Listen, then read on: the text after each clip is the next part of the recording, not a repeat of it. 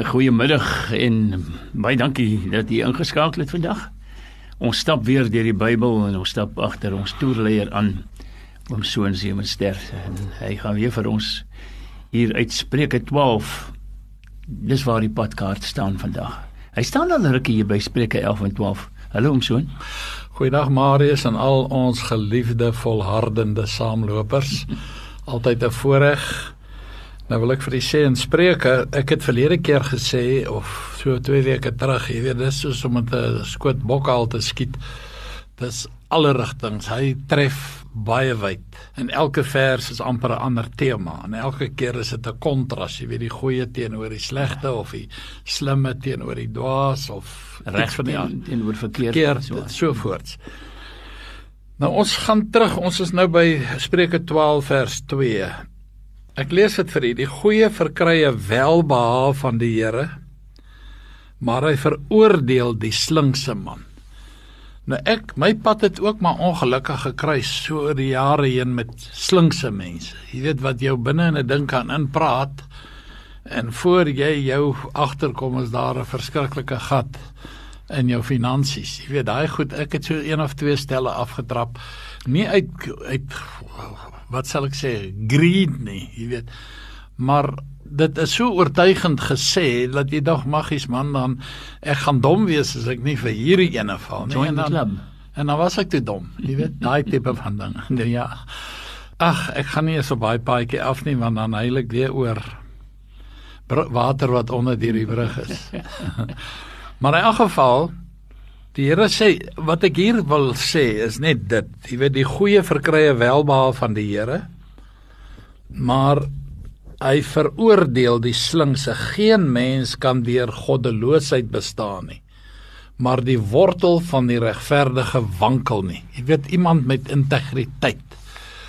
Jy kan, kyk, daar was 'n gesegde, veral in die politieke wêreld, elke man het sy prys, jy weet, dis maar geld onder die tafel, al oor vir eeue al, jy weet, is nou 'n ander nuwe program wat daar is, het is nou mooi, nie 'n mooi woord nie, maar die naam van die program is boerevernekers. Ja.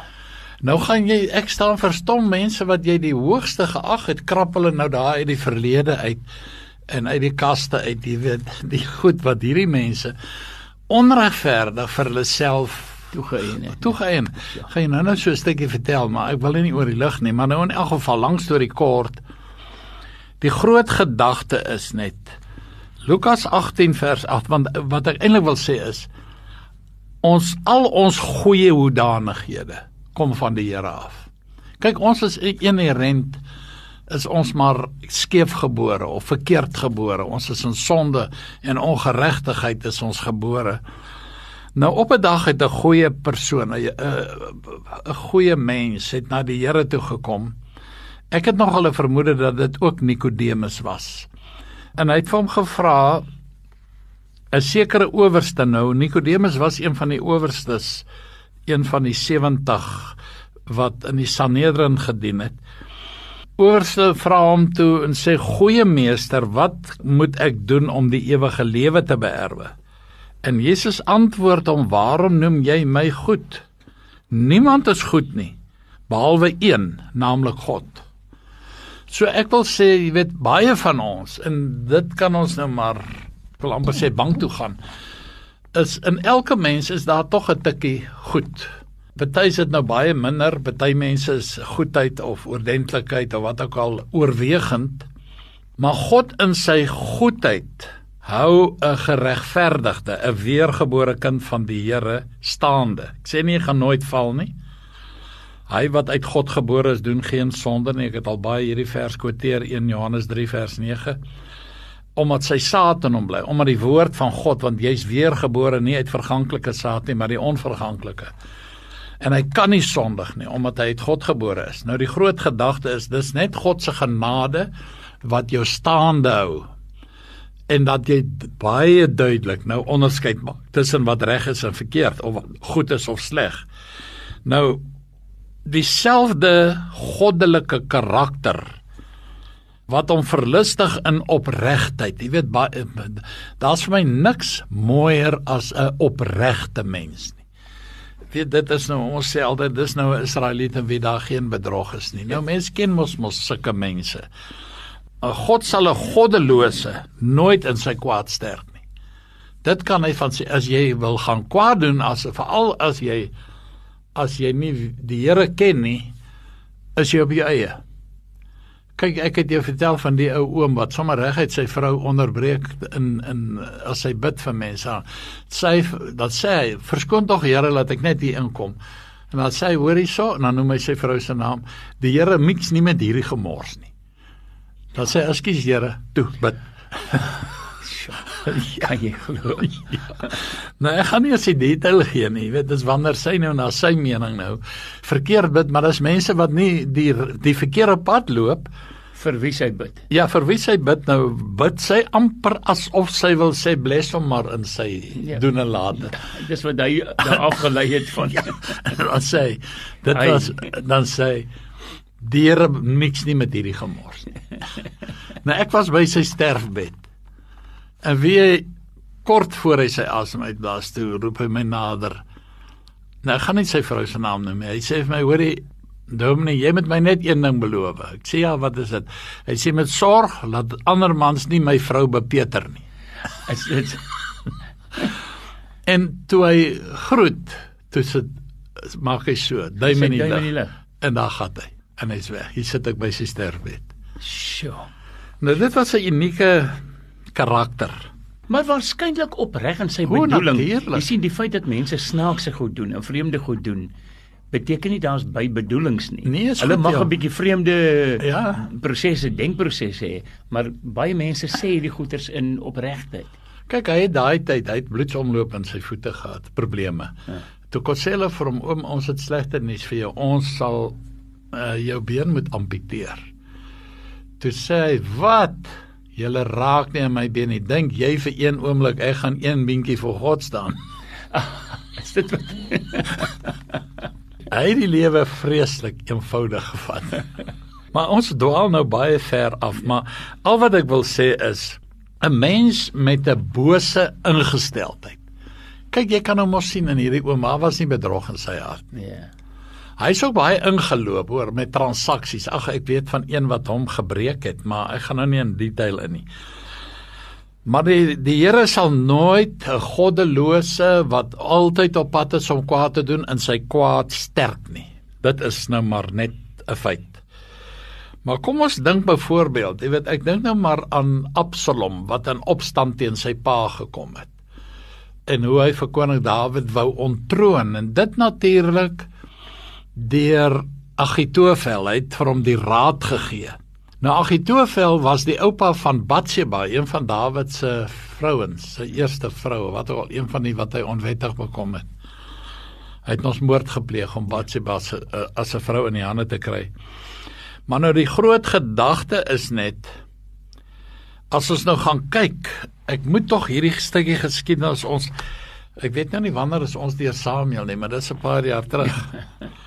Maar kom ons kyk net hier na 2 Samuel 25, en dan wil ek vir u kyk, dan gaan ons ook kyk na 2 Samuel 17. 2 Samuel 15 vers 31. En aan Dawid meegedeel is, Agitofel is onder die samesweerders met Absalom. Het Dawid gesê, o Here, verydel tog die raad van Agitofel. Jy weet, dis 'n bose man met 'n bose agenda. Nou, Agitofel beteken dwaase broer. Jy weet, hy het met dwaashede omgegaan. En hy het nou gedag, hy gaan nou die Absalompie aanpor om 'n staatsgreep uit te oefen. En Dawid het net hieroor gebid. Weet, wat was die uiteinde? Ons weet nou mos dat Absalom is in die proses dood. Maar Agitofel het gaan selfmoord pleeg. Daar in 2 Samuel 17 vers 23, ek het dit weer spesiaal gaan opsoek. 2 Samuel 17 vers 23 lees ek vir u. En toe Agitofel sien dat sy raad nie opgevolg is nie, saal hy sy esel op en hy maak hom klaar en hy het na sy huis in sy stad gegaan en aan sy huis bevel gegee en homself gewurg. Nou dit beteken hy het homself gehang. Ja. So het hy dan gesterwe en hy is begrawe in die graf van sy vaders. Wat ek hierdeur wil sê is, jy moet nie dink, die Here gaan jou goddeloosheid laat slaag nie. Hierdie man het besef, jy weet, ek is ontmasker. Die enigste manier uit was, ek moet myself gaan doodmaak. Nou daar is so 4 gevalle van selfmoorde in die Bybel. Die een was Saul in 1 Samuel 31 vers 4, wat vir jare vir Dawid gejag het, en toe uiteindelik in sy eie swaard geval het. En dan Judas Iskariot natuurlik, een van die mees bekende selfmoorde, Matteus 27 vers 5, en dan natuurlik Simri in 1 Konings 16 vers 18. Nou ek weet daar is mense wat sê, Samson is hel toe, want hy het selfmoord gepleeg. Nou dit verwerp ek met my hele wese. Hy was in 'n oorlog gewikkeld met die Filistyne. Hulle het hom gevang. Delilah het hom ook om die bos gelei. Ek dwaal ver af, ek weet. Ekskuus tog daarvoor. Maar sy het hom toe verraai en hy is toe gearresteer. Hulle het sy oë uitgesteek en hy moes soos 'n donkie al nie rond te draai om die watermeel of die meel, die meelsteen te draai ensovoorts ensovoorts. En toe het hy sy hare het weer gegroei. Hulle dit nie besef nie. Dit dui net op die herstellende genade van God. En terwyl hy so maal, toe kom hulle hom, hy moes toe nou vir hulle kom speel, mos aan die tempel van die Filistyne van Dagon, so terloops Dagon beteken vis, dis die visgod, dis hoekom baie van hierdie nuwe godsdienste se togas lyk net 'n vis, die kopstuk. Die kops lyk soos 'n vis ensovoorts, maar lang storie kort. Toe trek hy die pilare op hierdie Filistyne om, en daar's 'n paar duisend dood, maar hy ook. Nou sê mense dit was selfmoord. Ek glo dit nie. En wat vir my die bewys is, dat hy nie held toe nie, is in Hebreërs 11, word hy genoem as 'n geloofsheld. Hy's op die ererol van geloofshelde, Hebreërs 11. Ek kan altyd my verlustig as ek in 'n skoolsaal sit, en ek lees hulle ererol. Jy weet, daar is soms ouetjies wat sommer oor jare heen gepresteer het. Jy weet, hulle name is kort daar met die datum. Nou so is daar 'n ererol vir geloofshelde. Ek het nou ver afgedwaal, maar die groot gedagte is net, die Here mix nie met hierdie gemors nie. Met Agitofel se wrede raad om koning Dawid te onttroon, met 'n bymotief. Die Here gaan dit nie toe. Daar is nou natuurlik baie dinge wat gebeur, wat ons wonder, Here, maar waarom dit? Jy weet, veral as 'n mens dink aan die sinnelose moorde, en hierdie moordenaars, baie van hulle word nooit eers gevang nie, of hy's binne 'n jaar weer uit op parool, jy weet, goed, dit verstaan ek nie, maar ek weet net, die hele wêreld lê in die mag van die duiwel. So, kom ons trek 'n sluier daaroor. Ja, ek kan dit net hardop dink, want dit is tog iets waaroor ons almal dink en vra elke dag. So, wat my betref is, as 'n mens gaan kyk nou, die Here het vir ons mos gesê, gaan en gaan doen. Hy het vir ons die mag as 'n mens gegee wat kan dink, wat kan besluite neem, wat alles kan doen. So as ons aanhoudend die verkeerde besluite neem, of wie ook al verkeerde besluite neem en op die verkeerde besluite voortgaan sonder om sy hulp te vra en die regte pad te loop, dan sal dinge ook verkeerd loop. Jy sê altyd om so, dis die toelatende wil van God. Met ander woorde, hy laat ons toe om ons eie foute te maak ook. Ja. Hy kan, as hy wil, kan hy alles regmaak, maar dan wat maak hy van ons? Poppe, handpoppe. Ons moet dit nie doen omdat God dit beheer nie, maar omdat ons, jy het dit ook al baie gesê, omdat ons dit uit liefde doen. So, ons moet net aanvaar ook die verkeerde dinge wat gebeur is, dikwels ook verkeerde besluite, nie noodwendig as iets met my verkeerd loop, dat ek dalk verkeerd gedoen het op daai oomblik nie, maar dat ander mense verkeerde besluite neem en veroorsaak dat dit met my sleg ook gaan. Ek dink net dis baie meer ingewikkeld. Jy het eintlik gesê ons moet nou pas op dat ons nou nie, maar nou het ek myself binne in hierdie warm water ingepraat. Ja, jy is nou in die warm water. Praat my uit asseblief om so. Ek gaan my uiterste bes doen. Maar kyk, nee, ek wil ook nou nie so laag afbuig. Ek sê nie jy het nou lager redeneer nie, om jou uit te haal nie, laat ek ook self inval nie.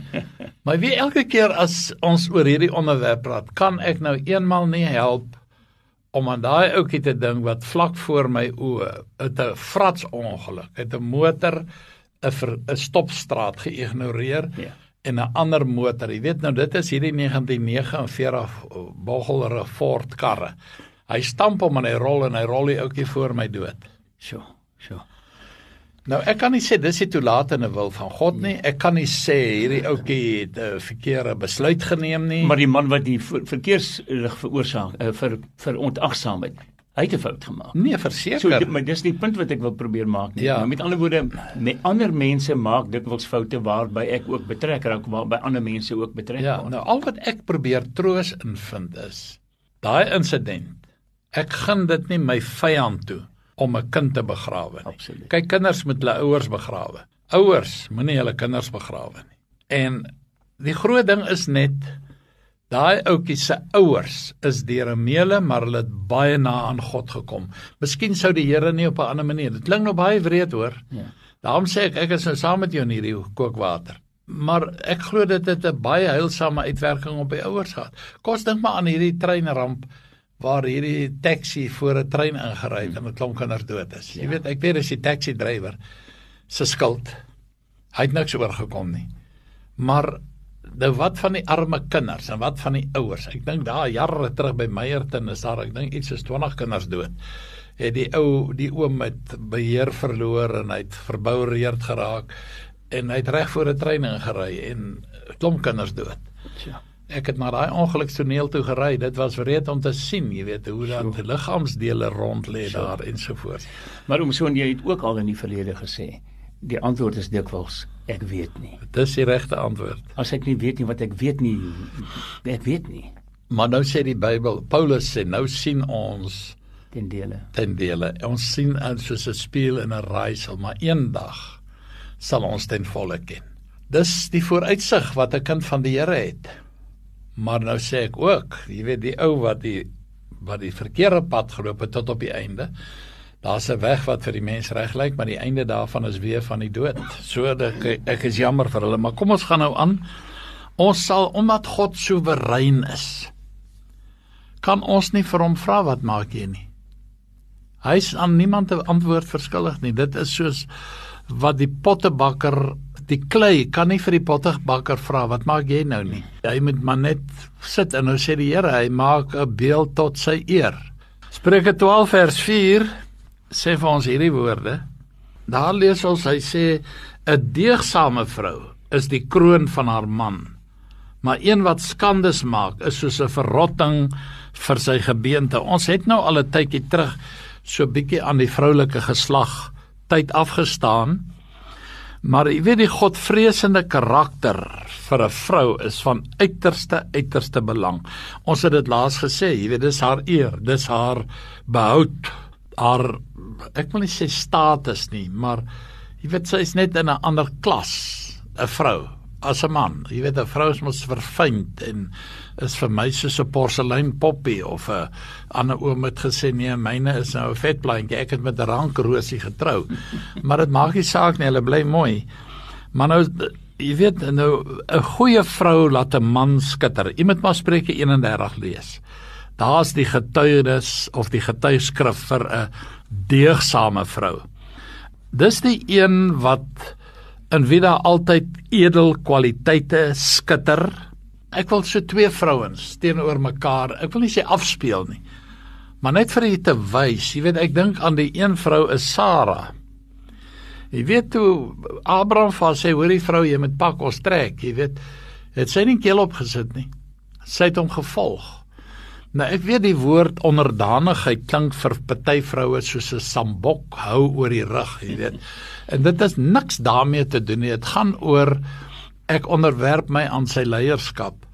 Ek vat soos wat die Bybel sê in Efesiërs 5, soos wat Christus die hoof van die gemeente is. Ons bevraagteken nie die leiding van die Here Jesus Christus nie. Nou, ek gaan ook nie hier op dun ys loop of ook in kookwater beland nie, maar al wat ek wil sê, as ons nou na Genesis 18 gaan kyk, jy moet dit maar self lees, dis handige leesstof, maar ek wil in 1 Petrus 3 net 'n paar verse lees, om vir u te wys, wat sê die Bybel, is nie ek wat dit sê nie. 1 Petrus 3 vers 1 So moet julle vroue aan julle eie mans onderdanig wees. Nou, 'n mens moet altyd die Bybel in konteks lees. Ons gaan later bietjie daarby uitkom oor skrifeksegese, om die Bybel altyd in sy konteks te lees. Nou die konteks hier is nou die pligte van 'n Christelike diensknegte. So in daardie konteks, jy weet, is dit ons is onderworpe aan Jesus as die hoof van sy kerk, en ons moet soos wat ons aan die kerk of aan Jesus onderworpe is, so met 'n vrou aan hulle eie mans onderdanig wees, sodat as sommige aan die woord ongehoorsaam is, hulle ook deur die wandel van die vroue sonder woorde gewen kan word.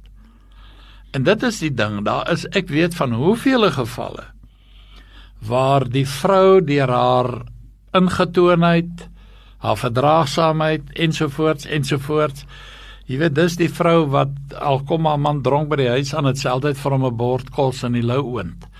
En daai tipe van ding. Ek kan baie sulke insidente vertel. So, en jy het ook al gesê, onderdanigheid beteken nie vloerlap nie. Ek weet, hier staan dit geskryf in my notas. Onderdanigheid is nie gelyk aan vloerlap nie. Dit is verseker so. Maar ons moet dit ook so in sy konteks lees. Jy weet, as ons nou kyk van hoofstuk 2, of ek het dit hier neergeskryf, van 18, hy sê, diensknegte wees julle Here onderdanig. Jy weet, dit is nou slawe, in die slawetyd. En nie uit vrees nie, maar, jy weet, dit is net, ek aanvaar my status, ek onderwerp my aan sy leiding. Het gaan ook oor respek. Ja, absoluut. Ek het respek teenoor my meerdere. Ja, nou, Efesiërs 5 is natuurlik ook vir my 'n baie belangrike ding, want jy weet, ek het nou, dis ook al jare terug, jongens, maar die sagte klippie wees, waar die man onverbiddelik geglo het, hierdie vrou moet hom in alles, sy mag nie haar mond oopmaak, sy het geen sê nie, sy mag nie haar opinie gee nie, ensovoorts. Nou, dit is mos nou die ander uiterste van gekheid. Maar ek lees toch vir die Efesiërs 5 vers 21 en 22, waar die Bybel vir ons duidelik leer, hy sê, en ons moet aan mekaar onderdanig wees. Dit is nou in Efesiërs 5 vers 21. Sprekende van die gemeente, laat ons moet aan Christus onderdanig wees, maar as gemeentelede moet ons aan mekaar onderdanig wees. Jy weet, as die een, al is dit dan net ouer is as jy, of in 'n amp is, of wat ook al. Vroue, wees aan julle eie mans onderdanig. So jy het nie nodig, mevrou, u wat in die onderwys staan, jy weet, jy gaan jou nie deur die skoolhoof laat het en gebied nie, jy sal sy instruksies uitvoer, maar hy het geen seggenskap oor jou andersins nie, hy is nie in 'n huweliksband met jou nie. Soos aan die Here, want die man is die hoof van die vrou, soos Christus die hoof van die gemeente is, en hy is die verlosser van die liggaam.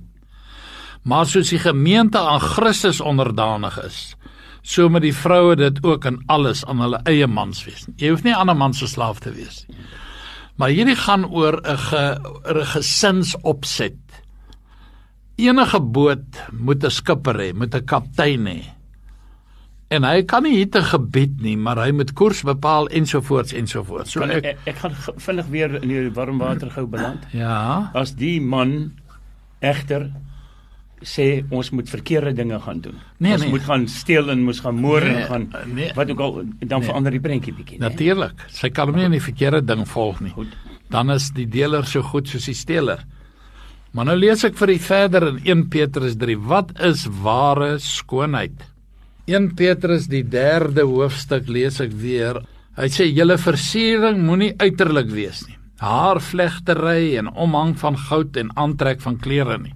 Nou dit beteken nou nie, jy moet sonder klere loop nie, maar die fokus moenie op die klere val nie. Jy weet, dat hy soos 'n modepop. In die eerste plek het jy nou gesê, moenie uiterlik wees nie, so in die eerste plek moet jy innerlik mooi wees. Dis eintlik wat daar staan. Die skoonheid kom van binne af. Nou, Hannon sê in sy program, skoonheid kom van binne af, uit botteltjies uit.